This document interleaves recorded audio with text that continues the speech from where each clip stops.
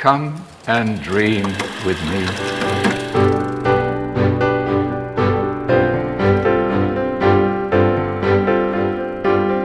Hello and welcome to What Do You Want to Watch, the Explosion Network's premier media podcast. Every fortnight we get together to talk about movies, TV and online content, with the occasional hot take that causes third-degree sunburns.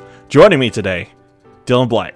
Hey, I don't know, the third-degree sunburns. Oh, I get it. You just witnessed me work why that was a thing. Okay, it makes sense. Don't worry. It all makes sense. It does all make sense. Yeah, okay. Because this week, I think most of the internet has been caught up in this TanaCon Shane Dawson documentary series drama that seems to be all over the place. It's, yeah.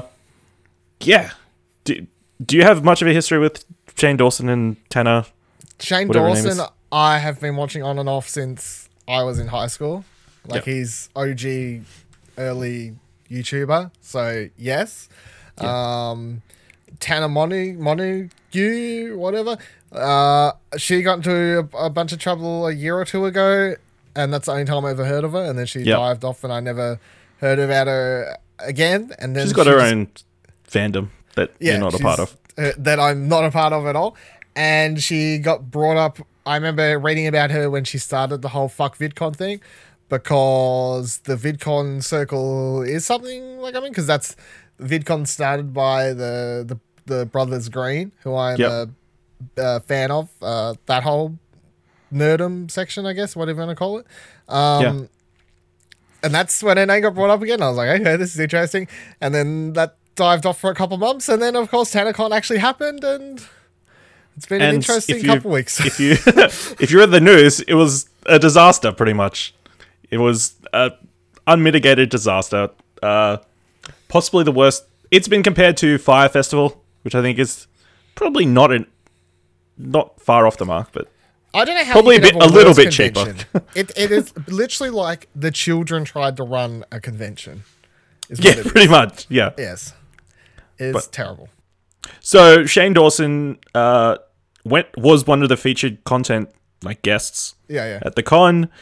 Of course, it didn't happen pretty much. It got cancelled like a couple of 8 hours in or something. Yep. I don't know, because they couldn't get anybody in. Everybody was waiting outside in the blaring hot sun with no water or food. People were getting third-degree sunburns. People were getting trampled inside. It was it was a mess. So Shane, obviously, he felt bad for his fans and that sort of thing, so he decided to make this series, not only for his fans, but to get to sort of find out what actually happened. And because it's good content. It is fair.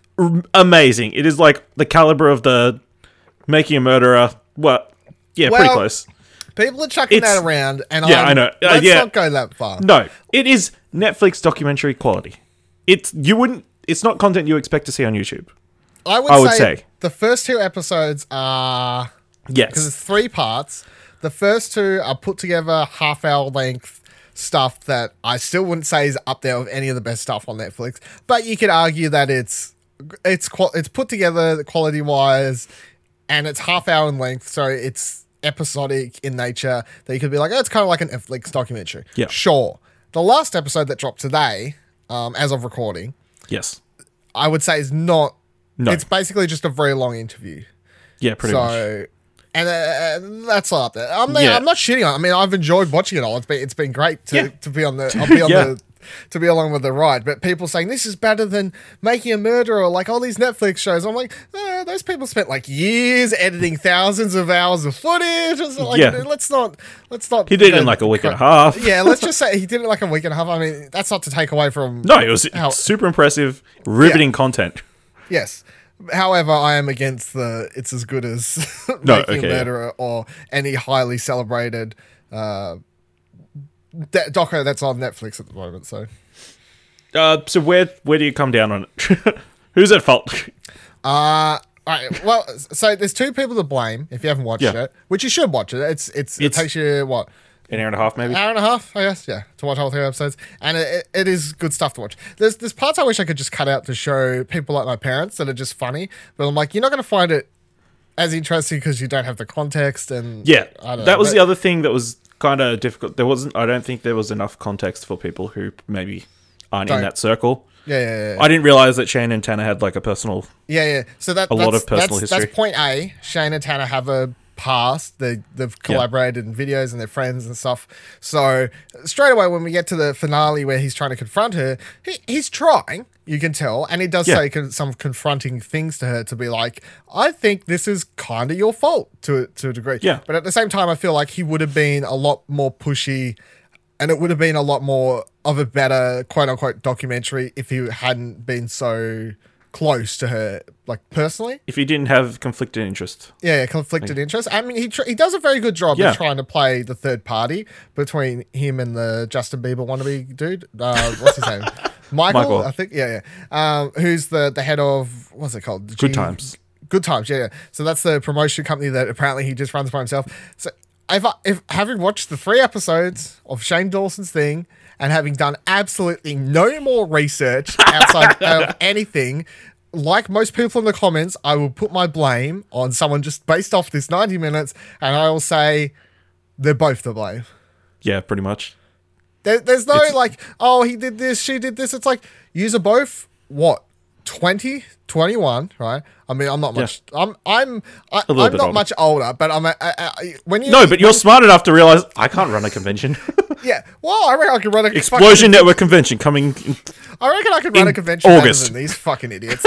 These are like rich, privileged people who have never had to actually work a day in their life. And like, this is the kind of thing you hear like your grandpa or, you know, whoever chuck around. You've never had the day work a day in your life. But these are people who have never had to quote unquote actually work a day in their life. I'm not trying to take away that like what Tanner does isn't, I mean, she works to a degree to do what she does. Sure, that's fine. She gets up, she does stage shows. That's the whole thing. When I say work, I mean a normal kind of job that involves not just being able to do, you know what, like a normal kind of job that requires a structure and organization and being able to work amongst other people, this type of thing, like working in a proper retail job or something along those lines, you know, which kind of give you these skills.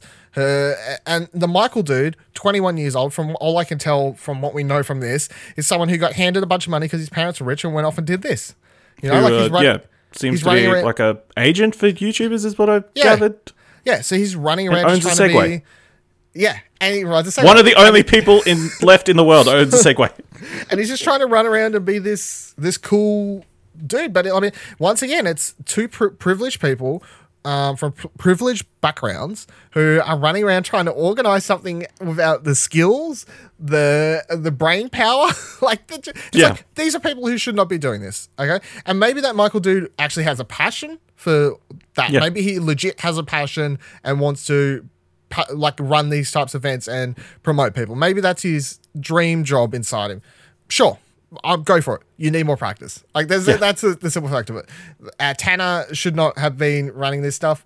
No. You see in the footage, she tried asking. It's like, but she tries to pass off as her helping the situation by being, I ask questions. You don't ask a question once and that's your like tick, job done. That's not how running a convention or an event works. You follow through. You send another one. You make sure it happens. You don't stick your name on a convention and say you're the person that's running this. You're the headline act. You're the creator of this convention, and you don't just get to ask a couple of questions, be like, oh, it'll all be handled by this person, and walk off. Because at that point, it's like, well, you're not taking responsibility for your event. Yeah, a police officer just doesn't ask the question and then does no follow up. Yeah, exactly. So. They're both to blame. It's interesting content. Yeah. I'm not usually one to jump on the YouTube drama stuff because a lot of it, especially when we had like all the Logan Paul stuff and whatever the other Paul fucking one is. Jake Paul, yeah. The one who didn't go to Japan. Yeah, and then like we've had all these rap battles lately, which I just roll my eyes boxing matches. I see I just roll my eyes at all this stuff because I'm like, what has become of YouTube? But this stuff was generally interesting because it broke through on like a level that actually mattered. I mean, it was a convention where real people paid real money and got fucked in hard, and that's sad, and that's why it's more interesting than just made up fake bullshit drama. Like a lot of it is on YouTube, and it made for an interesting 90-minute saga. Yeah, Shane Johnson. It was. I think the main thing I took away was he couldn't say no, which was a major problem. He said no, we need more time. no, we can't do this with the show bags. No, we can't do this or that. But he was just too concerned with keeping Tanner happy too. Actually, Yeah, it's like, is he concerned? It's two levels: concerned to keeping her happy just because he wants to keep the job, and concerned to keep her happy because he just wants to be a friend forever, kind of thing. Or is she actually, when the cameras aren't on, maybe she's someone who's kind of scary, you know? Like, don't piss her off, she'll fire you. Something like that. So we don't, you know, seems like so that many kind of person. unanswered questions as well. Yeah. Oh, well. Like, and the clip at the start of the third episode where they're joking about keeping a bunch of people outside. Yeah. Is it Like, Is it people, her quote was, people love to be repressed. Yeah. People love that shit. Okay. Okay. Yeah. Fascinating content. I think it's youtube.com/Shane, I think is I the think URL. so. I'm not 100% Yeah, Shane or sure. Shane Dawson. Look up Shane Dawson, TanaCon, you'll find it. Yeah. So this week we saw or last week we saw the conclusion of Westworld. Last week. Last week. If you haven't been watching Westworld, you should have been, because apparently, and you should have been watching. You should have been watching Bevan World after every episode to get Nick and Dylan's thoughts on each episode. Now that the season is complete, what are your overall impressions? Yeah. Look, Westworld's one of the best shows on TV at the moment, full stop. If you haven't watched the first season, like Ash hasn't, you need to go track down a DVD copy. I mean, this has to be your only reason you haven't watched the first season, right? And I can understand. Yeah. It's a HBO show, which means it doesn't go to Netflix, it doesn't go to streaming services, it's HBO shows are hard to watch, I guess. They're premium stuff. Premium content. Got to put your money down for Yeah. it, I guess. It's not ease of access. But I mean, I would highly suggest everyone go watch the first season. If you somehow haven't had the big twist part thing of first season spoiled by now, good fucking job. Go watch the first season before you haven't, because second season's ended now, so there's a higher chance of you just getting fucked on spoilers, I suppose, that are going to come out there. But season 2, a lot different to the first season, still quality TV, still great for the type of stuff. And me and Nick talk about this a lot on Bevan World. The reason we like this show so much, one of the reasons we like it so much, is every single week after the show, we come to Bevan World and it's just theory. And I've talked about this before on like Pleasure Explosion, RIP, and maybe this show as well, and like even on Bevan World, that I love the age of Netflix we're in, where some shows like Luke Cage, for example, which recently dropped, I haven't watched it yet, but example, just these Netflix shows that drop, here's all the episodes, right? You binge them all, your friends finished them, you're on episode 2. You're like, what the fuck? I mean, there's a place in the world for these shows, but I still want shows like Westworld to exist, in that you watch an episode, you've got a week of a burner, a week to theorize with friends, that type of thing. It's its own thing. I don't want this type of show to ever go away, because even early days of Game of Thrones, I used to go down to my friend's place every single week to watch Game of Thrones, and would basically just do what I do on these after shows when we talk about Game of Thrones and whatever else. It would be, we'd watch the episode, we'd go sit at the dining table, and we'd just have a couple of drinks or something and just talk for a couple hours, just theorizing about the episode we just watched. I mean, that's what these shows are really good for. So yeah, I mean, I can't say much about it without spoiling much. I don't think it's as good as the first season. I would highly suggest everyone gets on board Westworld if they can, though. It's great. It's one of the greatest shows on TV at the moment. What other shows would you say are in that category? I think it's kind of Westworld and Game of Thrones. I mean, Everyone likes to chuck this Game of Thrones thing around. maybe not so much now. Well, no, not even. I remember there was a part in season 1 where something happened, and then all these headlines I saw, is this Westworld's Ned Stark season 1 Game of Thrones moment? I'm like, why are you trying to tie it into being, that's just how it works, Is this the Red Wedding moment of Westworld? Like, people are just going to do all these types of things. The show is high sci-fi, and especially when we get into season 2, it dives way more into that sci-fi element. So Game of Thrones is fantasy. It is dragons and magic and shit. Westworld is computer robots do they deserve a life? Are they real or not? You know, like we've most recently played Detroit Become Human on our PS4s. It's that level. It's Blade Runner. What is life type stuff, you know? And you're like, how does that all make sense when it's set during in a park that's basically set during the West, what do you call it? The Wild West. Wild West, yeah, sure. Thank you. How's this all work in a show that's set during the Wild West? They come out, they show you the people running the show. They dive into characters who are like questioning stuff. The first season gets into characters, it's not really a spoiler, but slight spoiler. You know, we get to the stage where it's like characters begin questioning, who are AI, who begin questioning their reality. It's like, am I a robot? Am I real? You know, these types of things. Then you got human characters start questioning their reality. Am I a fucking robot? You know, that's the kind of the world of the reality. And the show goes a lot deeper into that kind of what's it mean to be human, what's it mean to be alive type stuff. So I don't know what I'd relate it to. I mean, you'd be better relating it to any other one of those. I haven't watched it. What's that show on Netflix? The AI fucking like people live forever. I can't remember the fucking name of it. Expanse. I don't know. One of those ones. The Expanse. No, something something like that. I don't think it's related anything like Game of Thrones. There's nothing quite like. So, and I'm sure there's to a smaller extent shows that people like fan theorize and pick apart incessantly, but probably nothing to the extent of Westworld at the moment. At the moment, no, I don't think so. Maybe Game of Thrones is on. That's the type of show, but I don't think there's any other show that's been on recently that people fan through. Handmaid's Tale. I know there's podcasts like even SBS in Australia has a Handmaid's Tale after show podcast for that show that they've been putting up as the show that season's been airing this year. So, and that's another show that week by week you can kind of theorize that's going to happen as well. But other than that, there's not many of these shows around these days, I guess. I mean, there was that period of time where it's like Lost was the pinnacle of theorizing television. Week by week with your friends, that kind of thing, I guess. So yeah, I don't know. It's great though. You should watch it. Yeah. Well, on the other end of the spectrum is something that I binge watched this weekend. The second season of Glow came out. If you don't know, it's the adaptation sort of the story of the Gorgeous Ladies of Wrestling, which was a TV show back in the 80s. It is great. I love it. Alison Brie, Mark Maron, and Brittany Gilpin are all fantastic this season. I admit there was an episode where I was on the verge of tears. And there are some pretty... Like, the only issue I have with the show is sometimes the supporting cast is a bit... They fade into the background sometimes. Like, there's one episode where one there's of the... too many characters. Yeah, there's like 12, 15 in the cast. So, yeah.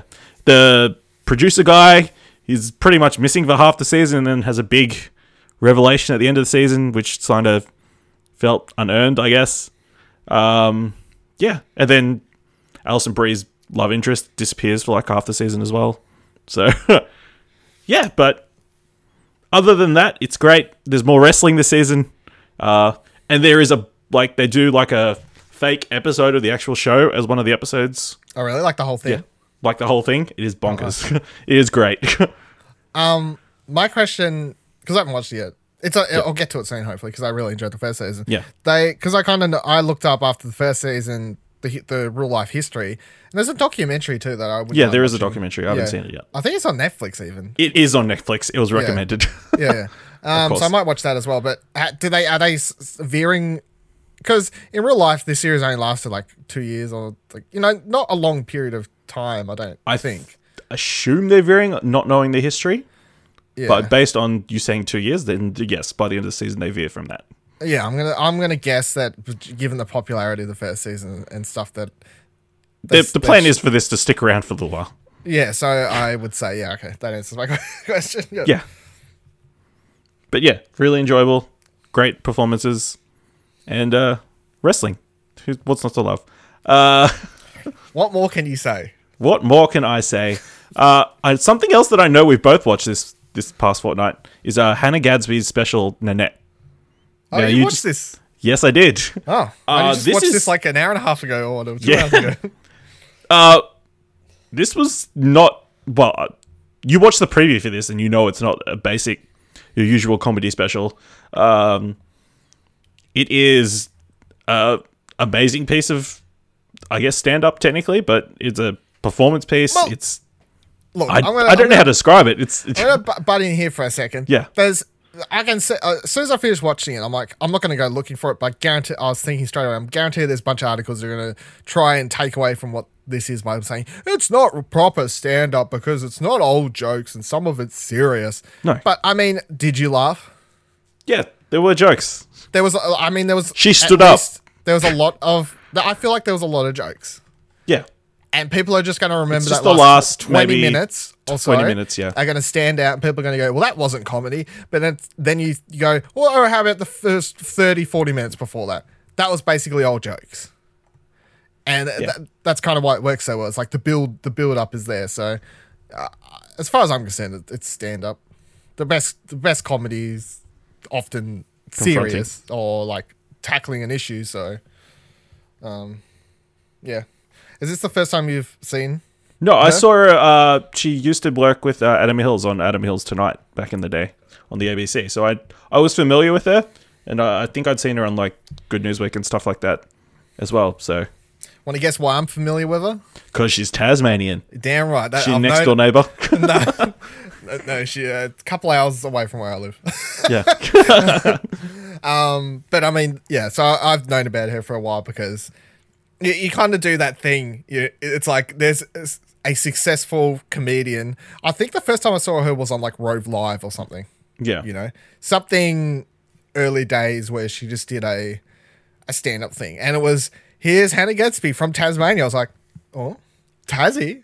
Straight away, like looking up, find out where she's from, kind of thing. Because you kind of that's why you're doing the whole. Well, she's one of us, you know, like Yeah.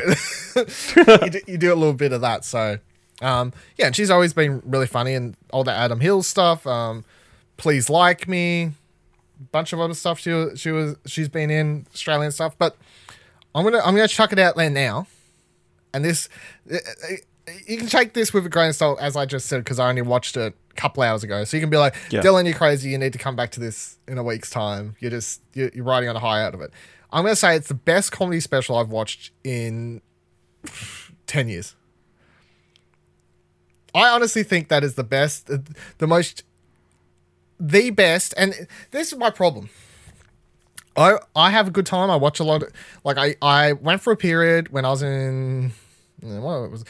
Just out of high school, probably, where it's like you not that you just suddenly discover comedy, because you know what comedy is, but it's like you suddenly discover stand-up. And I was devouring stand-up DVDs. I had watched every single stand-up DVD that I could rent from my local video store. I just watched them all. And then I was getting to the period where I was having to, like a new one would come in to my local Sanity and I'd pre-order it to buy it. And I'd watched everything else I could buy there. I was like, just devouring it. And I grew up and I had my favorite comedians, all these sorts of things. And as I was growing up, getting into comedy and stuff, early days, I would often say Ricky Gervais, one of my favorite comedians, top 3 comedians. I watched his stand-up thing that he released on Netflix a couple months back or whatever it was. And as far as I'm concerned, it was trash. It was shithouse. And this is... as far as I'm concerned, this whole argument where people are like, people are too sensitive, blah, you know, this, what do you want to call that argument? Like, I've watched the Dave Chappelle ones. They're funny to a point. A lot of it, I'm just like, this is just a crap joke, or it's a reused joke. Like, it's not funny. And people are like, well, everyone's too sensitive this day. As far as I'm concerned, this Hannah Gadsby thing is the evolution and the kind of point that has to be made of, look, no one's trying to say that you can't say what you want. You can say what you want. Doesn't mean people have to fucking laugh at your jokes anymore. Yeah. And why can't we reach a point where it's like, it's time to evolve, guys? You know, it's time to move forward. Like, you can't be saying Dave Chappelle can't be out there making fucking trans jokes and stuff like that. It's like, oh, it's just a joke. Ricky Gervais is out there making trans jokes. Oh, it's just a joke. Like, we get to that stage. You watch this Hannah Gadsby thing, and she literally makes fun of that. You know. Oh, it's just a joke. Fucking makes fun of all that sort of stuff. She gets up. As far as I'm concerned, this comedy special is. I found the first half an hour, 40 minutes, whatever. A lot of her jokes really funny, really well put together. That was general Hannah Gadsby stuff that I'd seen before. Funny stuff. She has a very dry kind of delivery style to her comedy that I really, really liked. Then when she gets into that last 20 minutes or whatever it is, she just devours and destroys everything that you know and what you think about stand-up, and basically says fuck you to the system, as far as I'm concerned. She says fuck you to everyone. She literally turns, spoilers to the thing, she literally turns into the audience. It's like, all right, speaking to all the white men now, you know, fuck, like she doesn't say fuck yous, but it's like fuck yous watching, like she doesn't say this, but it's, thematically she tears down and says a lot of stuff that I think is brave to a point, you know, just kind of A lot of stuff that needed to be said. a lot of stuff that a lot of people aren't brave enough to say, but needs to be said. She basically says what needs to be said, and you need more people out there saying a lot of the stuff that she's saying if you want certain things to change in the world today. And her anger is so real as you're watching it. It's hard not to like shake a little bit or something, you know, or get like, whoa. It really hits you because it is. Yeah. She gets so fired up, so angry towards the end of it, like, and rightfully so. There's no like calm the fuck down lady. It's like that last 20 minutes is amazing. As far as I'm concerned, it's 10 out of 10.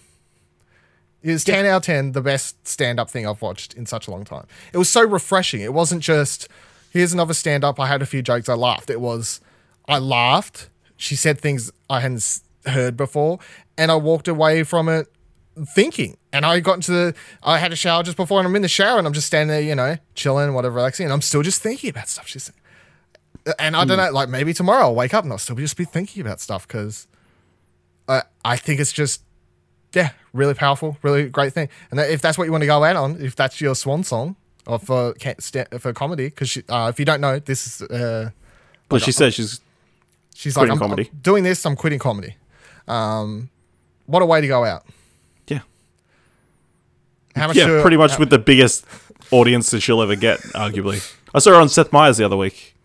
Yeah, she's like promoting. Apparently, Yeah, so- this Netflix special is like she's blowing up in America off it. Like, Yeah. Huge. which is huge. I think the craziest thing is this was like her show that she did for like the festival run. So like she was doing this, I don't know, 3-4 nights a week for however many weeks the last couple of years. Yep. It's just mental. I mean, Yep. it's just, yeah, crazy. Very impressive. Everybody should go watch it. If you have What Netflix. do you think though with how much you could you, when I'm like 10 out of 10, one of the best things? I think you're a bit overhyped, but I think it's so different. I think that like raises it. Mm-hmm. It's difficult to compare this to other comedy. I think, Yeah. but you can feel what you want to feel. Thanks, Ash. No problem. Why don't we move on to something else? How about you tell me about The Staircase? Oh man. All right. Yeah. The Staircase. This is an interesting one. So it's a crime drama, mystery, whatever, like a real life doco series. 13 episodes on. Just came out. It dropped on Netflix like 2 weeks ago or something like that. Recently, anyway. And I was like, where'd this come from? And when I started the first episode, the clarity and the quality of the video was so bad that I thought my internet was having issues, you know? Is it running at 240 frame? Something 240p? It looked like it was below 360p. It looked like it was below standard def. And I paused it and I googled The Staircase to find out what the fuck is going on here, because it's not a mobile phone unless someone's literally using like a fucking old mobile phone. What it turns out to be is Netflix has got it and released it. They've released it, and the only new content is the last 3 episodes. The last 3 episodes are new episodes. The 10 episodes prior are old episodes, because it is a case from X amount of years ago, and the first 8, I think, episodes kind of chronicle the original trial period of like the murder and the trial and all sort of thing, which I'll get into in a sec. And then there's 2 episodes where they came back in like 2007 after that, when some new stuff happens with the trial. And this was all on BBC, I think. Same person. And then something again happened with the trial in 2017 or 16 something. And that's where the Netflix 3 episodes released. So, I mean, that's interesting. I'm like, okay. The case itself is author, I've never heard of. right, author dude, right? Him and his wife, pretty rich, you know, house, pool, whatever, pretty Yeah. rich enough anyway, richer than your average rich person. They're out drinking one night, sitting by the pool. She's like, "Honey, I'm going to go inside." He's like, "No problem. I'm going to finish my drink. I'll follow you inside." Well, this is how the story goes. Whether or not this is what actually happened is up for debate, of course. This is what he says. She heads up inside. I don't know, half an hour to an hour. He doesn't know because he's kind of just relaxing out there, kind of drunk. Eventually he's like, all right, I'll head inside. When he heads inside, she's at the bottom of the staircase, nearly dead. She's like kind of conscious, but maybe not, like barely in and out of it. Blood everywhere, blood pouring out of her head. So he assumes that she's gone up the stairs and she's fallen back and like cracked her head open kind of thing. Yeah. Calls 911, blah, blah, blah, blah. Cops arrive there. They automatically are like, this is too much blood for someone to have from just falling down a staircase. This is like way too much blood for that scenario. They arrest him next day. What follows is a trial, and I don't want to spoil it because there's twists and turns that, of course, follow. As I kind of just said, they come back to the case years later. So obviously stuff happens. Yeah. What I think stands out about this particular series that I found interesting, compared to other crime doco series that I've watched, be it on Netflix or anywhere else, is that it is a lot of courtroom drama and straight up just courtroom stuff. Most of the time in these series, I find that most docos I've watched, particularly like movies, not series, they basically do VO, and they explain what happens in the court. And they'll cut between a couple pieces of footage and be like, this is kind of what happens, blah, blah, blah. Let's get on with the story. Let's interview some people. Let's go, look at the thing. Let's get out of the court, because the court is the part that most people are going to find boring, because it's just the very dry element of the court. What this has is lots of times where it's like, here's 10, 15 minutes straight of just, this is just footage of the court. Like, this is what's happening. And it's not boring, but I would say that separates it from most stuff that I've personally watched before. The biased element of the series that people argue is the person that made it was initially rung up and hired by, I don't know if he was hired or just asked by the dude who was accused of the murder. So when he went to prison that night, he rang up someone and said, look, been locked up, been accused of murder, I want you to make a documentary about this case. Follow me and my family around. I don't want the final say on the cut. I'm not going to try and fuck with you that way. It's your thing, but I want something made because I feel like they're trying to frame me or something along those lines. Okay. And that's where the dude came in, and that's how he got access to the family, and everyone else that's happened. So it's 13 episodes though. Each one ranges from anywhere between 40 something minutes to a bit over an hour. They go over the place. So I would suggest it if these types of things interest you. It can be a hard watch at times, because especially if you fall on his side, which I personally did, because then you're watching this show where it feels like you're watching someone getting fucked by the system, basically. But if you fall on the other side, you're like, maybe love it a bit more. So yeah. Well, purely from that information, I'd probably side from him, because why would you hire somebody to make a documentary about you if you're guilty? Why bring more eyes on you, I guess? Usually, I tweeted something that I don't think this is a spoiler, but there's this theory, and this is what I tweeted the other day when I finished watching it. There's this theory that was never brought up in trial that came about after the fact, that someone else who wasn't a part of the trial theorized, like a lawyer was like, this is what I think happened, and he kind of looked into it himself just out of interest. And the theory is called the owl theory, because they theorize the owl killed her. And whenever you hear this, you go, that's crazy, an owl can't fucking kill someone. But the theory goes this: she leaves him on the pool, right down there. Yeah. As she's walking up to her house, barred owl swoops in, attacks her. You go, that's crazy. Owls don't do that. There's a thing on the Netflix YouTube channel, and on the as a bonus thing on Netflix as well, like a 3-4 minute video. They talk to an owl expert. He says, yeah, barred owls do randomly swoop in and attack people. It's a known fact that they do that. And the area they lived in has lots of barred owls there. They interview their neighbor who's up the road, X amount of kilometers because big rich houses, they live distances away or whatever. His neighbor that night said he had owls up at their place. So there was owls in the area. Theory is she's walking towards the door, owl swoops in, talons into her head, cuts her open deep. Not doesn't kill her, but like deep cuts, right, off the talons. Yeah. She automatically rips up, starts, as you would, get the fuck off, kind of thing. To add to this theory, they do find tiny, minuscule owl feathers in her hand or like under her fingernails or something. Like there are owl feathers there. So if you're like, where's the evidence? There is your evidence. There are owl feathers. Well, you just randomly have owl feathers under your fingernails. No, that's not a thing that happens. So that's interesting. Then, so the theory goes, she gets inside, she's bleeding, but she's like, oh fuck, I better get upstairs to the bathroom to look at my wounds or to see how bad it is or something. I don't know, whatever you would be thinking. As she's walking up the staircase, bleeding, then she trips and falls because she's taken medication. She's at a like 0.12, some high level of alcohol, and she's obviously just been attacked. She then trips and falls, lands back on her head, knocks herself out, makes the wounds worse, then starts bleeding out heaps from the wounds, and then just from blood loss, because he doesn't come up till like an hour later, dies. Yeah. It's Okay. interesting. It's interesting. If you like these kind of conspiracy, I mean, it's not really a conspiracy theory, but that kind of deep dive into weird theories on stuff. Yeah. Staircase. Yeah. Why don't you finish off the two things you started watching but haven't quite finished yet? American Crime Story, the assassination of Gian Versace, and then Unsolved. Why don't you talk about those two things?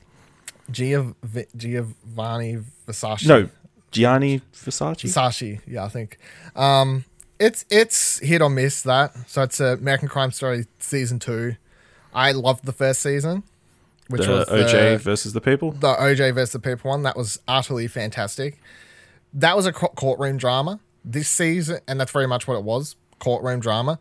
I like the idea that each season of this, much like American Horror Story, they're going to change it up a little bit.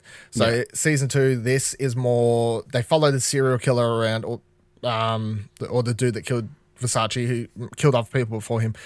They follow him around, so it's more of a thriller, I guess, like a thriller drama type thing. Season 3, apparently they're doing like Hurricane Katrina, so I'm like, I don't know how that's an American crime, but but sure. Who's playing the hurricane? Yeah, exactly. Who's playing the hurricane?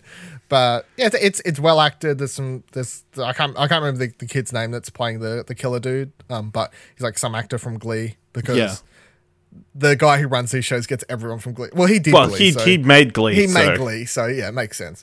And the guy who plays Versace is really good too.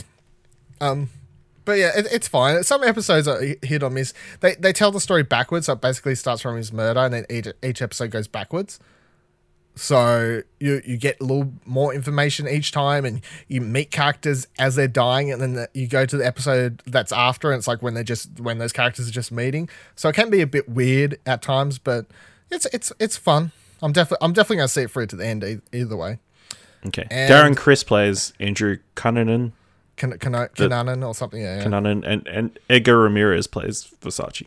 Yeah, he's really good as Versace, and when you see real pictures of Versace, he kind of looks like him too, I think. And Unsolved is, so this is here. It's a Netflix original. I think I looked it up. It's in America. It was on an actual channel, and this released in February or something like that. So it's a couple months old, but we just got it here as a Netflix thing. It's okay. It's better than I thought it would be, honestly. The reason it grabbed me initially was because there's this Johnny Depp movie coming out later in the year called... Check out our trailer reacts at explosionnetwork.com. No, youtube.com/explosion network. Yeah. Which is called something City, or like, I can't remember. City of Lies, something generic. Yeah. Where he's basically playing this... It was on USA, by the way. Yeah. USA. It's on USA. Okay.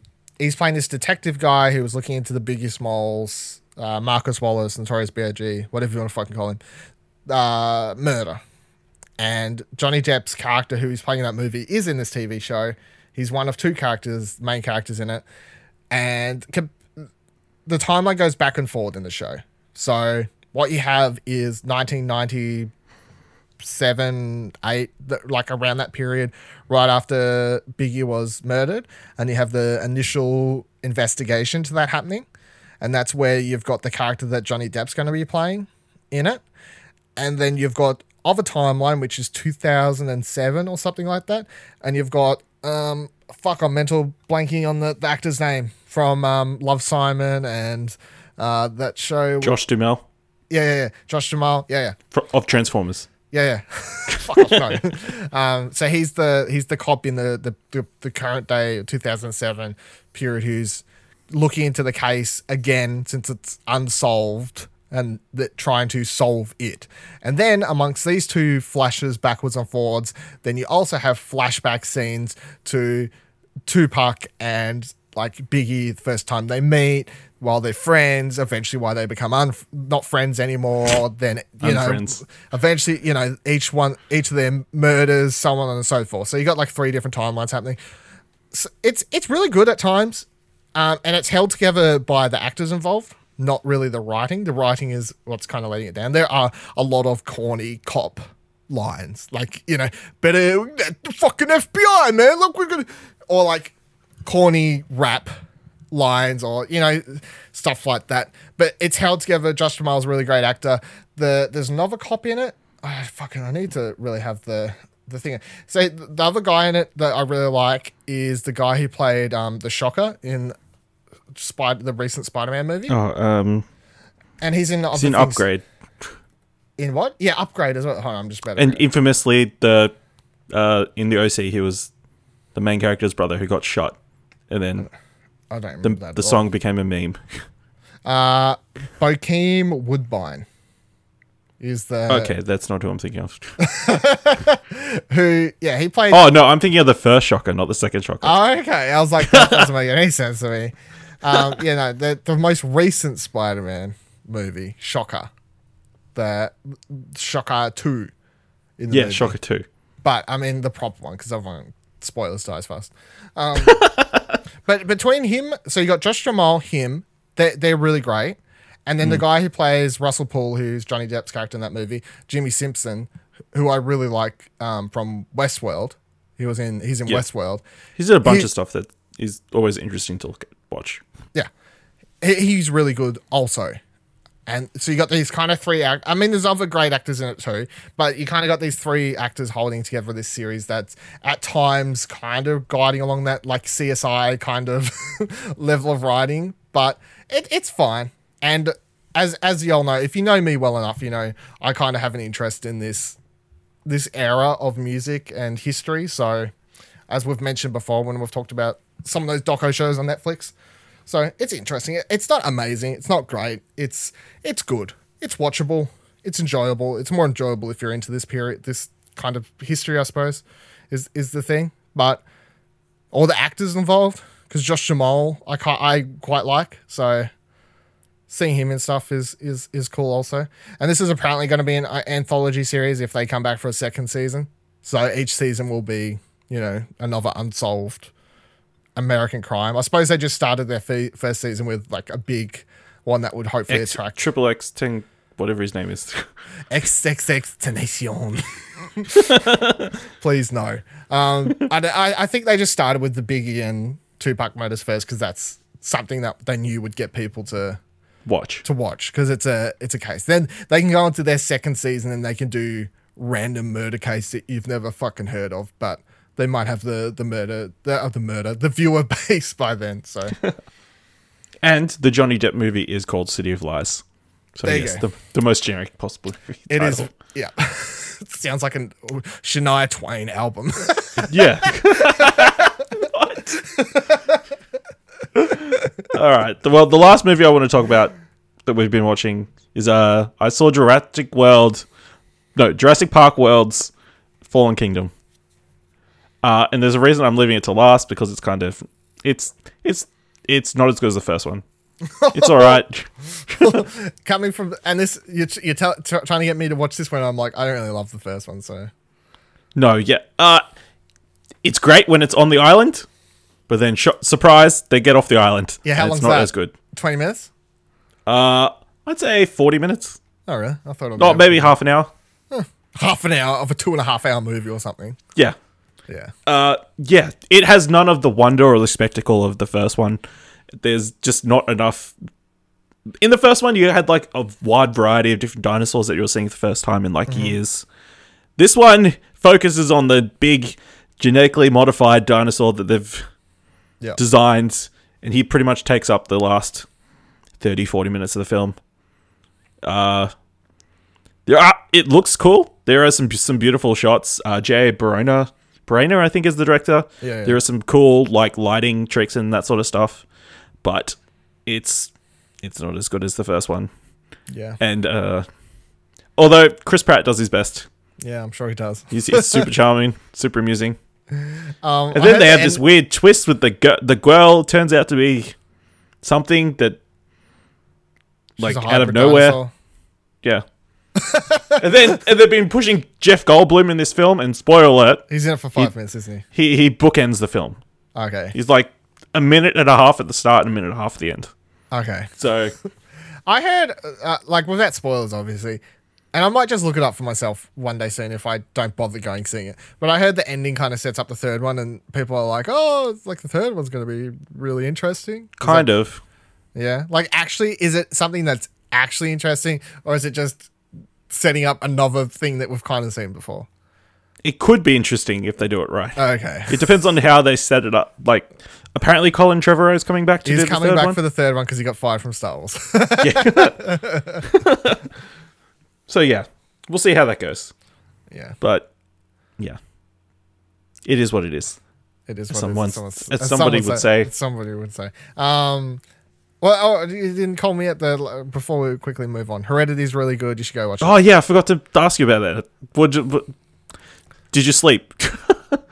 Yeah, so I mean, I legit let me put it this way. I legit think this is the scariest thing I've watched in a very long time. Now, I've seen people say they didn't find it scary at all. They found it boring, etc., etc., etc. I'm going to say that the people who don't find this scary are people who are just too accustomed and used to atypical jump scare movies and can't. That's just what you want. That's just what your body wants. This movie has like one jump scare in it. The movie is scary because of the story and the characters and the way it's shot and the way it's put together, and the music is fucking phenomenal and the camera work is amazing. This is beyond a horror movie. This is just a really fucking great movie as far as I'm concerned. It is. But having said all that, it is also a really hard movie to watch. It is super depressing. It is super down. And I saw other people like in comment sections or something I was watching the other day being like, "Oh, fuck this movie. It was terrible. Why do I want to go watch a movie and be depressed?" Okay. Like, I mean, that's your prerogative, but Yeah. it's not the movie's fault that it makes you feel depressed. It is meant to kind of be this dark, glooming world. This family kind of goes to shit if you've watched the trailers. I mean, we watched 2 trailers on youtube.com/Explosion Network. You can watch our reacts we did for 2 trailers. I mean, so you can kind of get from those trailers, this movie is about a family who kind of goes to shit, and they do, and it's depressing to watch, and it's hard to watch, and that's kind of where some of the horror comes from, because although there are like a couple shots here and there, like one like halfway in the movie and then some stuff like right towards the end that's kind of gory, most of the stuff that's actually scary in the movie is just tension and building and what is going on, and this is, and even just the saying like, oh, it makes me feel depressed. Yeah, it makes you feel depressed, but it's fucking scary at the same time because it's just so off-putting. That family's conversation at times, like dinner table conversation, is just weird to witness. You're just like, your body does not want to watch it because it just feels odd being it. And that is also thanks to the fucking amazing acting. And Toni Collette should at least be nominated for an Oscar. Yeah, I was going to ask, is this going to be talked about at the end of the year? Oh, it has to be. Critic. Look, if they don't, we're halfway through the year, so a bunch of movies that could come out. I can't say that a bunch of stuff can't come out that's better than this. You can't say that for certain. But at this stage, this is one of, if not the best performance I've seen all year, probably. Like it's up there. Her, like she is something else, to put it that way. And the kid's also really good, and the dad's really good, and the daughters. I mean, everyone's really good, but she stands out on a whole another level. I, for a very long time, would say whenever people ask me what my scariest movie is, and I think maybe this will help explain why I find this so scary, because it hits on the same sort of level. Whenever people say, what's the scariest movie to you, Dylan? My answer is 1408, which is the Stephen King-based movie where John Cusack goes to this hotel room and kind of gets trapped in there. And he has to, like, he's a writer and he investigates haunted hotels. And that movie is very psychological, scary, very, that type of stuff. Yeah, it just got under my skin somehow, that movie. Like, it wasn't very jump scary. There's some jump scares in that movie, but most of what got to me was on a psychological level. I'm not like, Halloween scary because the fucking dude's going to come. Alien scary because these are answers people give. Texas Chainsaw Massacre, Exorcist. No, this stuff gets under my skin. This movie, very much the same. And I'm not afraid to admit, I did the whole, like, I pulled my shirt like up above my nose kind of thing at one stage. Like I wouldn't cover my eyes because I'm not quite that extent. I'm not quite at that level, but like out of like a fidgeting kind of state because I was getting so nervous, nervous like while I was watching to do something. I did like legit just pull my shirt like up above my nose and just kind of like sit there like with my face like covering my mouth like fuck this shit so much. And whenever we've done the whole thing where we've talked about horror movies and stuff before, it's like, why would you want to watch that? Like, why would you want to put yourself through that? I mean, why not? Sometimes you watch movies that make you really fucking excited, like The Avengers and stuff, and you're like, fuck yeah. Sometimes you watch other movies like comedies that make you laugh. That's another emotion. You watch other movies that make you cry heaps. That's an emotion. Watching a movie like this that makes you feel super depressed, super fucking terrible about life and stuff, that is this movie's ability to hit on an emotion. I don't see how that's any different than a movie like Avengers that hits on a certain endorphin, and this hits on a different level. I never thought about seeing a movie to make me feel terrible about the world. Well, I guess it's not something you want to, but like it is the director's... It's an experience. It's an experience, nonetheless. A unique experience. It is a unique experience, yeah. And you definitely have to be in the right mindset to watch this. You know, if you're like, Sunday afternoon, fuck it, I might hit the movies, probably don't watch this. Or when it comes out on Blu-ray, if you're like, fuck it, I might just chuck it on randomly. You do have to go in knowing this is like and luckily it's only like 90 minutes. It isn't, I don't think it's that long. So, no. But it's a roller coaster ride anyway. And it's up there. I'm a week out from seeing it, and I do feel like I've had enough time. It's definitely on my short list for top 3 movies or top 5, whatever. It's on my short list at the moment for my favorite films of the year so far. All right, let's move into some film, TV stuff, news. Big news probably coming out of the week. They're finally going to be making a Halo TV series. It's going to be on Showtime in America. Show run by Kyle Killen, with Rupert White of Rise of the Planet Apes fame, directing multiple episodes, and Steven Spielberg's Emblem Television will be producing alongside Showtime and Microsoft Studios. Is there a chance this could actually be good? I mean, there's always a chance it could be good. Yeah. As someone who's not a Halo fan, I don't really know what I'm looking for, but as someone who plays video games, we all know that adaptations don't go well, I suppose, is the thing. Maybe the TV format better suits video game storytelling? I don't really know. We haven't had a TV series before. Not that I can think of, no. No. So... yeah. Well, maybe at least not a high budget thing that I'm aware of. So, time will tell. I think maybe the closest, there was like a Street Fighter YouTube series or something. Yeah, it's like an animated kind of thing. Big deal. So, yeah, but like on a live action scale, I guess we haven't had anything. So, time will tell. Yeah, I don't really know. I don't really have many thoughts on it. I don't see any reason to be scared or excited. Well, the reason I'm scared is because Halo has had a long history of failure. Infamously, Neil Blomkamp is going to be his debut film, with overlooked by Peter Jackson which fell through and of course led to him directing District 9 instead.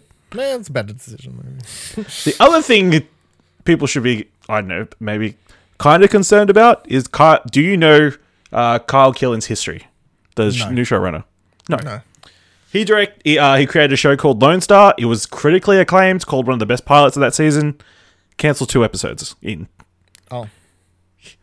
He created a show called Wake, critically acclaimed. It is one of my favorite TV trailers ever. Cancelled after 1 season. Created a show called Mind Games, also very positive reviews, also cancelled after 1 season. So he doesn't have the greatest track record, although all his stuff is awesome. So there is it's a mix up. What are we going to get? Maybe something that is almost guaranteed to get an audience in. It will work, yeah. So it's tough to say, but I'm intrigued. We'll find it. Maybe this is his one chance. Yeah. Finally breaks through. Yeah. All right. So DC finally announced sort of what they're going to be doing with DC Universe. It's pretty much what we speculated.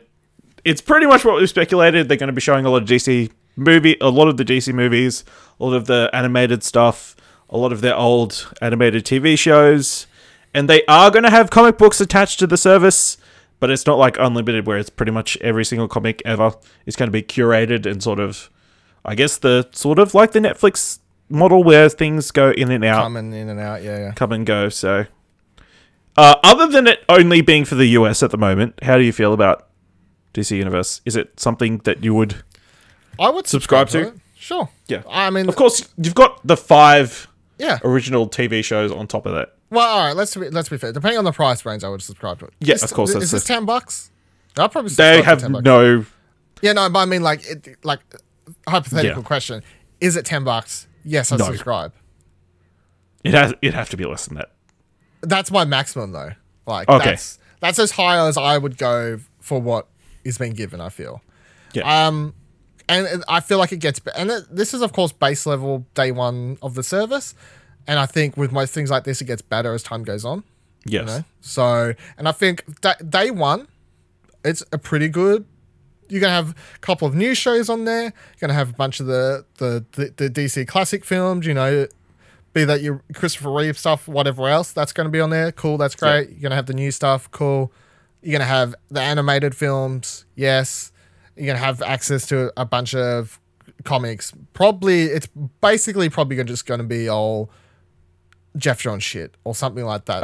It's talked about in the press release or something. It says Superman's debut in Action Comics 1, Batman's debut in Detective Comics 27, modern titles like Jeff Run's Jim Lee's Justice League run, and Jim Pabiani's and Amanda Connor's 2013 Harley Quinn series, which makes sense. Stuff to tie into what they've got happening on the thing, I guess.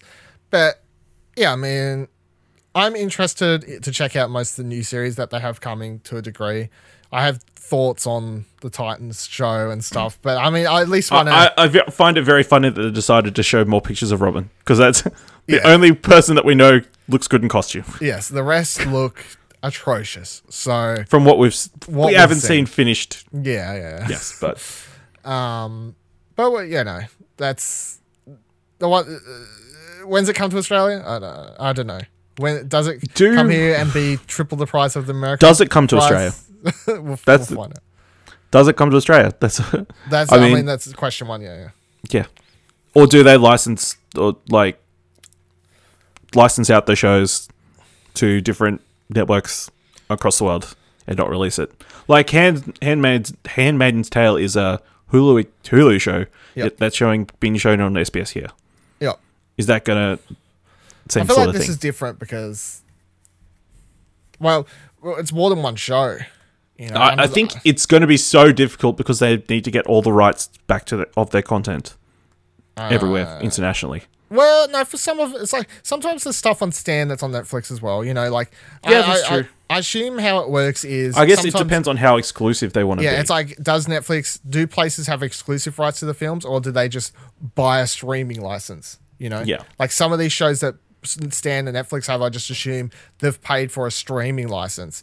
And some of the other stuff that Netflix has that only Netflix has, insert X film here, they've paid for an exclusive license to stream that, so no one else can get the rights to stream that. So it just depends on how those licensing deals are done for the other stuff, and we don't and can't find out the answers to those questions until DC tell us the answers to those questions. Yeah, until the beta starts in August, probably. Yeah. I mean, if they want to be like all our DC exclusive shows are just going to be Netflix exclusives in Australia, I would just be like, cool, I'm already paying for Netflix. Sounds great. Yeah. Awesome. That's probably the best outcome, honestly. Yeah. Yeah. So let's see what we'll see. Let's move slightly off the sort of the DC train. Jared Leto has signed on to be in a Morbius film. Now, if you don't know, Morbius is a Spider-Man villain who's pretty much a vampire. This seems to be an interesting career choice, especially because there is definitely a Joker movie currently in the works. Suicide Squad 2 is getting made. Yep. Is there doubts in the DC universe? DC, whatever the acronym is. I also find the contract stuff interesting. Like, there's no exclusivity deal there while you're currently working in the... Yeah. Well, you're currently doing a DC project. Well, yeah. I guess it's not technically a Marvel cinematic movie. It's one of those Sony Marvel movies, like Venom. Is that the asterisks in the... Yeah, I guess so. Maybe they saw the Venom trailer and like, oh, we don't have anything to worry about. It's like, yeah, look, that Venom shit looked as bad as our Suicide Squad movie, guys. Hey, right? High five. Oh, we don't high five that? No, okay, never mind. Yeah, I don't really care. I don't know about this villain. I don't know. All I know is I like Jared Leto. Yeah. I don't like Suicide Squad. I think he's a great actor. He was terrible in Suicide Squad. Given that he's good in anything but comic book movies so far, then all evidence points towards him being terrible in this also. We'll find out. Yeah. It's interesting that this is the second villain that they're pushing in their, like, I guess, Sinister Six movie spin-off series. I don't know. If that still ever happens. If that's still their plan. I guess it could be interesting, but... yeah, we'll see how it goes. If it ever sees the light of day. It is apparently getting directed by Daniel Espinosa, who directed Life. The Ryan Reynolds, somebody else, space movie with the... Oh, yes. Jake Gyllenhaal. Jake Gyllenhaal, that's who. Yeah. Yeah. Yep. So, we'll see. And apparently it's getting written by the guys behind Lost in Space. So, interesting combination of people. Speaking of interesting things... Yes. Jim Carrey got cast in the role of Dr. Robotnik this week in the Sonic the Hedgehog live-action movie. Yep. This is a real story that happened. This is a real story and it's really happening. Apparently, the Sonic movie has been in the works since, I don't know. The earliest story I could see was 2014. It was originally getting made by Sony. It is now currently being made by Paramount. So it's been pretty much bounced around Hollywood. I can't imagine this being... In my mind, the best thing it could be is like an Alvin and the Chipmunks kids film, I guess, is what they're going for. Because it's meant to be like a CG live action combo thing. Yeah. But yeah. I mean, I used to watch that like Cheese TV as a kid. The Sonic the Hedgehog series was great, animated one. So I know that you can make an interesting, at least toward a kid level, story and whatever, like series based on Sonic. They've proven that. That's a thing that's happened. Whether you can make that into a live action 90-minute movie, I don't know. I really don't know. How you make it cool is you just. You don't try and make it super serious. You don't try and make it super not serious. You just kind of you take the world of Sonic the Hedgehog as serious as it takes itself. You know, which is because if you do the whole movie on the nose and you're like, look, we're a silly video game movie. Everyone's just going to watch it and you're going to just be like, okay, this is too silly. This is you're just treating the property kind of like it's a joke. And lots of Sonic fans are going to be like, look, it's silly, but we love this franchise, and you're taking it as if it's a joke, but to us, we love this franchise. Whereas if you try and make it super serious or something like that Mario Brothers movie, then you've gone too far of the edge as well. Can I picture Jim Carrey as a big mustache wearing dude in a floating thing in the sky, going around dropping off bad guys for Sonic to fight? Not really. No, not particularly. Is he going to be CGI? Is he going to be a little makeup? Oh, no. I hope it's makeup with a huge mustache and something. Yeah, huge mustache and a fake bodysuit. I hope so. That's my dream. Yeah. I'll take it. That's the dream? Yeah. Yeah. Yeah. I don't know if Sonic will be like... If it was made in 2014, I guess a super fast character would have been interesting visually. But since then, we've gotten Flash, both the TV series and in the Justice League movie. Yeah. And we've seen The Incredibles as well. But he's a That's just hedgehog. good. But he's a hedgehog, a talking hedgehog. We need more blue characters in Hollywood, so... We haven't had these before, so... Yeah. I guess... you've turned me around. Yeah. There's room for a hedgehog in Hollywood. There's room for a hedgehog. Thank you. There you go. Sad news. Apparently, Disney has shut down Disney Toon Studios, one of their smaller studios who did a lot of direct-to-TV movies. I didn't even know they still made direct-to-DVD animated movies. Most recently, they've been mostly working on like the Tinkerbell movies. You've seen those? Yep. Yeah. And they also worked on the Planes series of films. Oh, yep. Yeah, which... but, of course, they did a lot of infamous work back in the 90s. They did the Return of Jafar movie for Aladdin. They did a Goofy movie. Yes, which is a cult classic. And a lot of different Winnie the Pooh movies, which I'm sure you've got a soft spot for. So, yeah, sad day, I guess. A lot of people sort of... Why were they shut down? Did they say... off? Like... I don't know. It seems like an interesting... Especially if they've got that streaming service that they're meant to be working on. Yeah. Why wouldn't you have someone making... B-Team making some smaller stuff for that? Yeah. Or something? Yeah, no. That's a good point. That's weird. I always thought those Disney... the Tinkerbell ones did well, as far as I was I would have concerned. thought they would have. I always see them at Woolworths and shit, and little kids and buying them and whatever else, so... I know. I guess the last one was made in 2015, so... Oh... It's fucked not... up. Apparently they're working on another Planes movie, and that's been canned. So... Oh, well. Not great. Sad day. Yes, rip. We've got a couple of different Star Wars things I want to touch on. There was rumors that all the spin-offs were being put on the back burner, but after did not I tackle so strong... that fucking shitty story on this show, or did that happen the other week? What? Did I talk about that shitty story the other week? Or was that... Where did I talk about this? I don't even remember. Nowhere? I don't remember. Somewhere? We talked about how it was... I don't know. I can't remember what we talked about last time we talked about Let me just Solo. quickly say before we continue. That story was Look, this is how it works. Collider, rumor.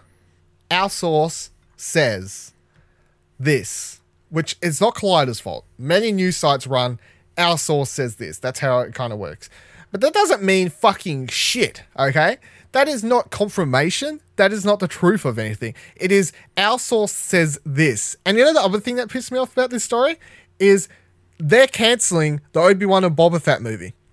No one fucking announced those movies. You literally cannot cancel shit that hasn't been fucking announced.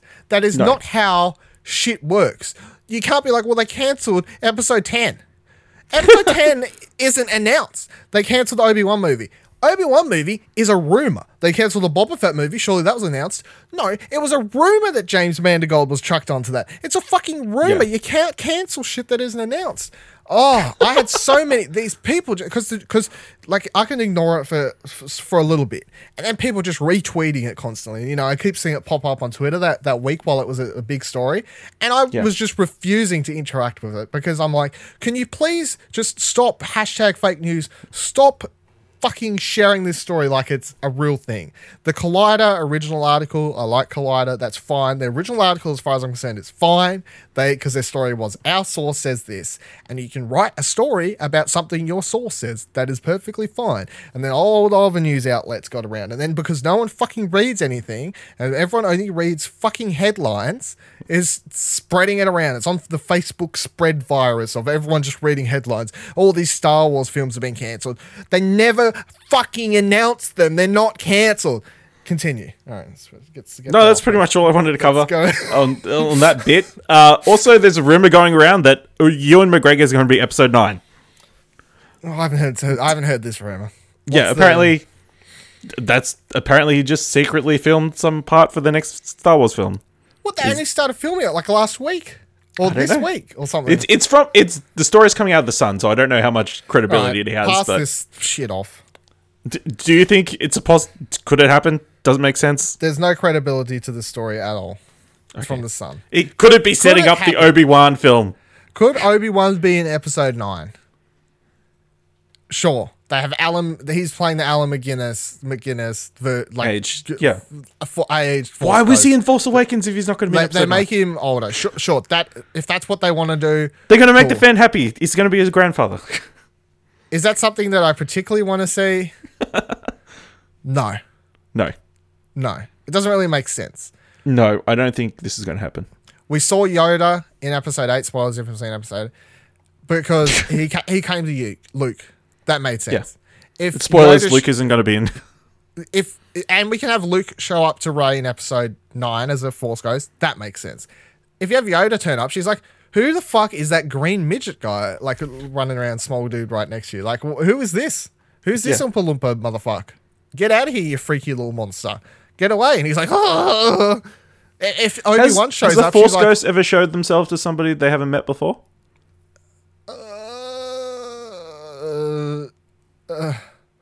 No. Is it like Coco? You have to have the memory of them. Well, actually, I mean, in the Clone Wars animated series, Yoda sees like Force ghosts of Sith that he's never met before, I think. Okay. So maybe, but I mean, it doesn't, like, story wise, it doesn't make sense. This Obi-Wan shows up in episode 9, just screams fan service bullshit. Get out of here! I don't care. Give me the Obi-Wan movie, which isn't announced yet. Just to clarify, give me that movie. Yep. I'm excited for that. If they want to make that happen, do I need him in episode 9? No, I don't fucking care about episode 9. Another rumor going around is that Kathleen Kennedy is going to be stepping down. No, as head of LucasArts. Bullshit. Lucasfilm. Yeah. Can we boil down the facts? Episode 9, episode 7 makes trillions of billions of dollars, right? Fantastic success. Rogue One, success. Episode 8, success. Like, take away the critical hate. I'm just talking monetary value. Yeah. Success. Made trillions of billions of dollars. Rogue One made well above its amount of money. Success. Solo doesn't make the money. Is in that eye of the beholder, money-wise, a failure. Yes. So she's 3 out of 4. And they're going to fire her, apparently. Yeah. No. Because Doesn't make sense. It literally doesn't make sense.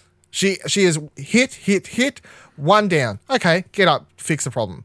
You can't literally have hit after hit after hit.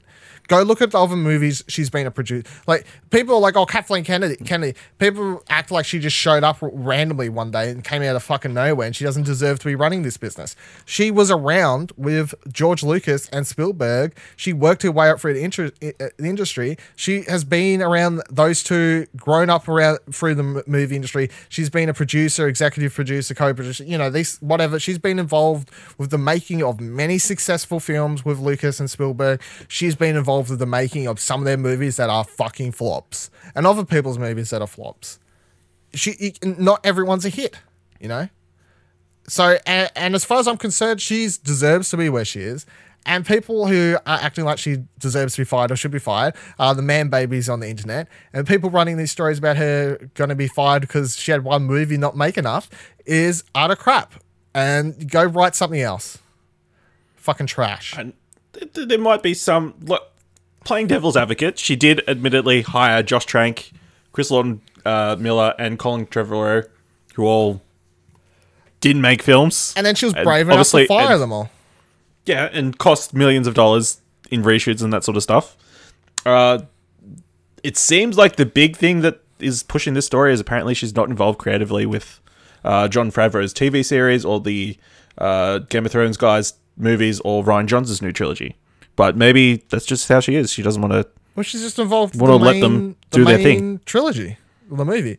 Like, yeah. Rian Johnson's over there, apparently. Rian Johnson at the moment is writing his trilogy, apparently. Like, that's what he's doing, right? Or at least the first film. He's over there doing that. Jon Favreau's out here apparently already banged out 6 out of 10 scripts or whatever he's up to, flying them out the gate. And they're about to start filming episode 9, or they just started filming episode 9. And you've got the Benioff and Wise off in the corner working on scripts for her stuff, for their show. So where's she going to be in amongst these 4 circles? She's going to go over and focus on making sure episode 9 is good. And creatively, as far as I'm aware, she doesn't have much input on the story. You know? Yeah. That's not her job. Her job is to take a hot... Like, when they're like, oh, she fired people from it and fixed it. She fired Chris and Lord Miller off Solo after other people probably complained. And she came in and did her job, which was to look at what it was, have other people go over their problems with the production, including the writer, which was Lawrence Kasdan. You know, that's from what we can gather behind the scenes. He had problems. So he calls up Kathleen Kennedy, comes in, has meetings, explains the issues. She goes over the footage, talks with a bunch of other people, eventually decides, you know what? What do you think we should do? Okay, we'll get someone come in. That's her job. That's what she's supposed to be doing. Creative decision wise, I don't think she has fucking squat to say creatively, really. That's not her job. No, I don't. I think this is just fanboys. I'm sick of them, Ash. I'm sick of them. Well, let's hit on the last one. Oh my god, it is my favorite because it's batshit crazy. Apparently, there is a push to make a group of fans want to remake The Last Jedi. Why are we talking about this shit? And apparently, they've got investors who are going to invest $200 million plus if they can just have a meeting with Disney to give them the rights to remake this film. Is this the most ridiculous thing you've seen on the internet in a while? It is. Look, it's a bunch of lies because that's not how anything works, right? It's a bunch of lies, and most of the people I saw tweeting about it, including like Seth Rogen and shit, who was having like this very nice back and forth, like just kind of be like, nothing you're saying makes any sense, and I could tell he's just at home high, like, yeah, like having a bowl with the whole situation because it is utter nonsense. Everyone just keeps interacting with it, but then at the same time, you've got these people like tweeting at the account, being like, "Fuck yeah, man, that movie's trash. I'm on your side," and you can tell whoever's running this account, the 15-year-old or whatever, kid at home that's interacting with the account is like, yeah, look, fuck off, Daisy Ridley's so hot, fucking wish she had a bikini on in the movie, though, like Luke Skywalker, yeah. Fuck off. Like, let's boil it down to the real simple reason this is shit. It doesn't make any sense. It's not how stuff works. Someone doesn't say to you, I will give you, here's $1 billion, now go get permission to make the thing. That is not how stuff works. Full stop. End of argument, move on. That is just rubbish. Yeah. And people are interacting. People are writing stories about this like it's a true fucking thing. And I know people are writing about it because it's clickbaity, and people will click on it and whatever else. Sure, that's the way you want to go for your life. That's the way you want to do things. But look, you're making a story out of nothing, and as far as I'm concerned, this is like a fucking 15-year-old kid at home jerking off into his sock, having a good old time on his phone on Twitter. Yep. Well, apparently you can pledge on the site to add to their funds. It is currently at $398 million. I don't know. So it doesn't matter if he had $1 billion. They would not give him the rights. Or is it as simple as that? There's no way that Disney's going to give you the rights. No. End of story. Yes. It's just funny. and I know you'd get worked up about it. But let's finish on a more positive note. It was announced earlier in the week that Netflix has ordered a martial arts series called Wu Assassins, starring your favorite martial artist star, Iko Uwais, as I think. Uwais. I should have looked it up. You're at diversity, Ash. Get it right. He's going to be a star producer and stunt coordinator. It's being written by John Wirth, who has worked on Terminator, The Sarah Chronicles, Underrated Falling Skies, and Hell on Wheels, I think. And directed by Stephen Fung, who did a bunch of martial arts films. It's going to be an action-packed crime drama set in San Francisco's Chinatown. Iko Uwais plays Kai Jin, an aspiring chef who has become the latest and last Wu assassin, chosen to round up the powers of the ancient triad and restore balance once again. Yeah, let's look. You tagged me in the story on Twitter the other day. I read it, said cool, like people involved in it. Plot synopsis sounds like absolutely gibberish, but look, a lot of the time, some of my favorite, most like this century martial arts movies absolutely have bonkers plots. Let me get up an example of one of my standouts while we talk. But will it be good? Time will tell. He's a busy man at the moment. He's got that Mile 22 movie coming out. Apparently, that's going to a sequel already. Which one? So, yeah. Well, it's in the works. Peter Berg and Mark Wahlberg, you know. Oh, yeah. They just knock them out. Those two literally do just knock them out, apparently. They just knock out like 3 movies every fucking year. It's crazy. So, have you heard of the movie Ong Bak? Yes, I have.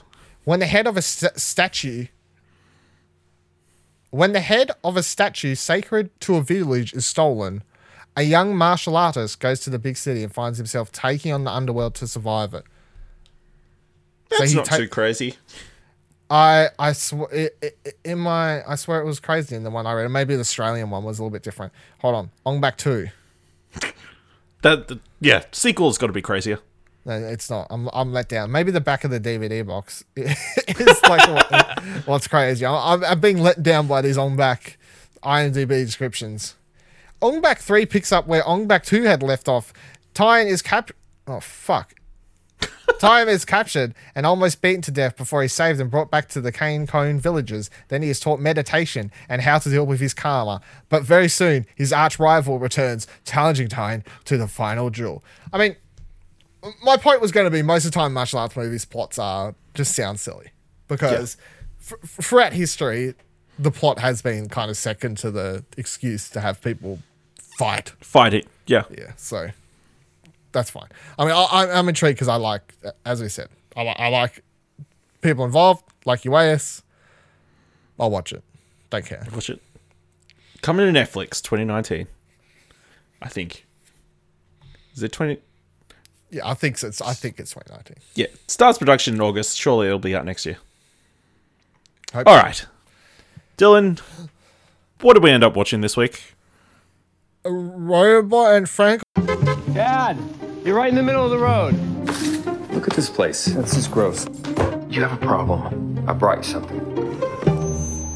Hi, Frank. You have got to be kidding me. That thing is going to murder me in my sleep. Somebody's going to murder you in your sleep.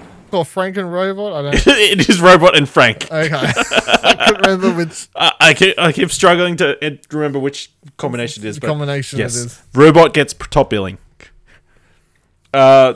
Starring Frank Langella? Yeah, I think that's how you say it, yeah. Man. Susan Sarandon, Liv Tyler, and James Marsden. Yep. Who also is cast in the Sonic the Hedgehog movie. And in Westworld. He's also in Westworld. What a connect! He's in everything this week. So it's a film set in the near future. An ex-jewel thief receives a gift from his son, a robot butler programmed to look after him. But soon, the two companions try their luck as a heist team. I picked the movie this week. I remember seeing the trailer for this back in 2012. I think it was like... Yeah, I think I have seen the trailer years ago too, but never watched it. Yeah, I think it was meant to be at the Brisbane International Film Festival. I thought maybe I'll go see it and never got around to it. Yeah. I don't know how much of a release it got here in Australia. But, probably not. before we get too far into this, let's get a word from our good friend Nicholas Pryor with his hashtag Nick's Mini Review. Robot and Frank, this heartfelt story of a man battling with dementia really got me invested and pulled my heartstrings. Some good comedy to be found. The main cast were mostly fantastic. However, Liv Tyler and the supporting cast were less than stellar. 8 out of 10, hashtag Nick's Mini Review. Is that sentiment something you'd agree with? No. No. Not at all. I found it boring. I thought it didn't feel earned. I found the main character shit. I didn't. It was just boring. I didn't feel sorry for him. I didn't feel sorry for his family. I didn't find the robot interesting or charming or cute or anything that would kind of drag that character along. I didn't find the Susan Sarandon romance interesting at all. Overall, just thought it was a sub-average with moments. It had a couple moments that were legitimately funny, sure. But other than that, it felt like a movie full of a bunch of ideas, not executed very well. I think that's more... I lean towards you more than I do probably Nick. I feel like I wasn't loving the film watching it. Like it was only 90 minutes, I'll tell you. It is hard to say this, but it's hard to connect with the character with memory issues, I think. Because you're not sure if it's his memory or he's just fucking with people. Yeah, well, that's the other thing. At times, it's because the character, as far as by the end of the movie, wasn't like, oh, this was a good guy, right? Because they try and play off the character as, well, he's a good guy at heart. He's growing old. He just misses the old days of robbing, like when he used to be a jewel thief. Like, that's our premise. And by premise, you can make an interesting movie with that and have. I don't know if it's. I don't want to put the blame straight on Langella, but I feel like he was miscast. I feel like if you want to have that role and you need someone who the audience is just going to love more, who straight away has a bit more charm or something to bring that character to make you like them. Because I didn't like the character. And then, as you was just saying, when we got to points where he would say stuff, and I'm like, is that his fucking memory? Or is he just fucking with us because he's a dick? Yeah. Like the constantly going about the diner. Yeah. Like, is that true? Or is he just a dick? Yeah. Yeah, it's but there's some nice moments. I mean, how do you feel about... Okay, spoilers, obviously. Every time we pretty much jump straight into spoilers. Spoilers for now. Thank you for joining us. If you're listening, we'll see you next time. Bye-bye. I did not get the Susan Sarandon reveal that it's his wife all along. What do you mean you didn't get it? I didn't feel any... It didn't make sense. Why wouldn't you say something before that? And it just came out of nowhere. It made sense to me, like story-wise. I got it. As in, he just forgets her. So, and maybe like something happened. Like I kind of get it. I in hindsight, it's like, I guess he went to prison or something, and then when he came out, he'd forgotten her. Yeah, is I guess how they explain it. I think so. Yes. But yeah, when that moment, I was like, oh yeah, I didn't see that coming. Cool reveal, I guess. But emotionally, am I supposed to be sad now? Or like, I had no investment, no nothing. So the reveal, I wasn't like, oh my God, shocking or something. So no, I got nothing out of it as well. So. And also, I think the police were a bit heavy-handed. Why did they have a warrant?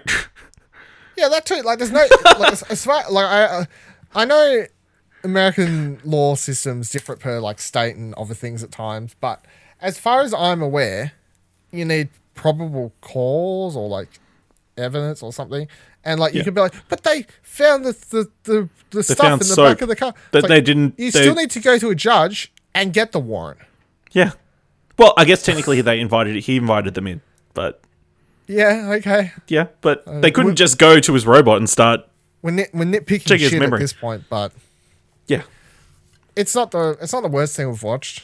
No, on this show so far. It's not the best thing we've watched. It's not something I'd recommend to watch, and it's not something I'd watch again. It just kind of is. It is literally one of those movies that you watch it and you're like, Okay, that was 90 minutes. And move on with my life. I got absolutely nothing from that. I didn't get super angry about it. I don't think it was super terrible. But at the same time, I don't think there was anything good about it. There's nothing that stands out as interesting story-wise, thematically. And none of that works. It just kind of ended as well. It just, yeah. And it just ends, like... yeah. And like the reveal at the end is like, oh, the garden. It's like, that's where he hid the jewels after he crushed them up or like whatever. That's like the big twist, I suppose.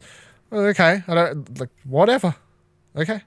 It is literally, sometimes you watch movies that are so meh that is the best description for them. And I feel like that is my description for this movie. Meh. Yeah. Came and went. Robot and Frank. Yeah, I guess that's kind of where we're going to have to leave it. 5 out of 10. Yeah, I think that's a fair score. Maybe a 6. There's some cool shots, I think. I think I can't remember any off the top of my head. You can give it a 6. I enjoyed I like the robot design as well. Okay, and the countdown joke that worked. Yeah, that was funny. I mean, most of the funny stuff was from him. Voiced by Peter Skarsgård, apparently. Don't push me. Don't molest me. Don't molest me. and the two robots talking at the dinner party. Yeah, that's some funny stuff. But. Yeah, there's some moments. Well, this has been What Do You Want to Watch? You can find it every fortnight at explosionnetwork.com. Dylan, where can people find you on Twitter and more importantly on track.tv? Viva la Dil, VIVALADIL, Twitter's Tracks. Tracked, it's like /user/something. But you just search for me. I believe it comes up. Google search. it. You know, look at show description. It's there too. Tweet at Track. Say you should listen to What Do You Want to Watch? They talk about you a lot. Every episode. Every single episode. And you can let us know that we're on Twitter at Explosion Pod. If you want to see all our review discussions, we haven't done one in a while. We might be doing one for Ant-Man and the Wasp. I'm just going to chuck it out there. Put it out in the universe. It could happen. You can see it live at twitch.tv/Explosion Network or later at youtube.com/Explosion Network, where you can also find all our reacts to different trailers, including especially ones with generic names. You can find all our other content at explosionnetwork.com, including our reviews, game reviews, other podcasts like Top 5, which just ended, Pleasure Explosion, which also just ended. We have no content. Bevan World. Oh God, that also ended. Just ended. Fuck. If you've got any ideas for any new shows, send us an email at mail@explosionnetwork.com. And then when we have that new show, leave an iTunes review or leave one for this show because that helps to get the show recognized. Leave it for the one that exists at the moment. Yeah. Oh. Well, I guess until next time, keep watching stuff, I guess. I guess. Beatbox your way over to early late nights. Every Tuesday and Friday, you can join Kieran Marchant live on twitch.tv/Explosion Network from 6:30 p.m. Australian Eastern Standard Time. Kieran will be there breaking down the latest in gaming news, esports, and his thoughts on the latest releases. Join him live on Twitch and chat along or chuck some questions his way and stick around after the show as he plays some games for you. If you can't watch live, you can find Early Late Nights on youtube.com/Explosion Network and podcasting services including iTunes the following day. In case you missed it, Australia now has Amazon Prime, so if you're thinking about subscribing just for the free shipping or any of the other offers they offer, you do indeed get a free Prime subscription to use on Twitch with your subscription. So if you'd like to chuck it our way, we'd appreciate the extra buck. But if not, at least chuck that at someone. You might as well use it. You've got it. Flaunt it if you've got it. Got it. Flaunt it if you've got it. Bye.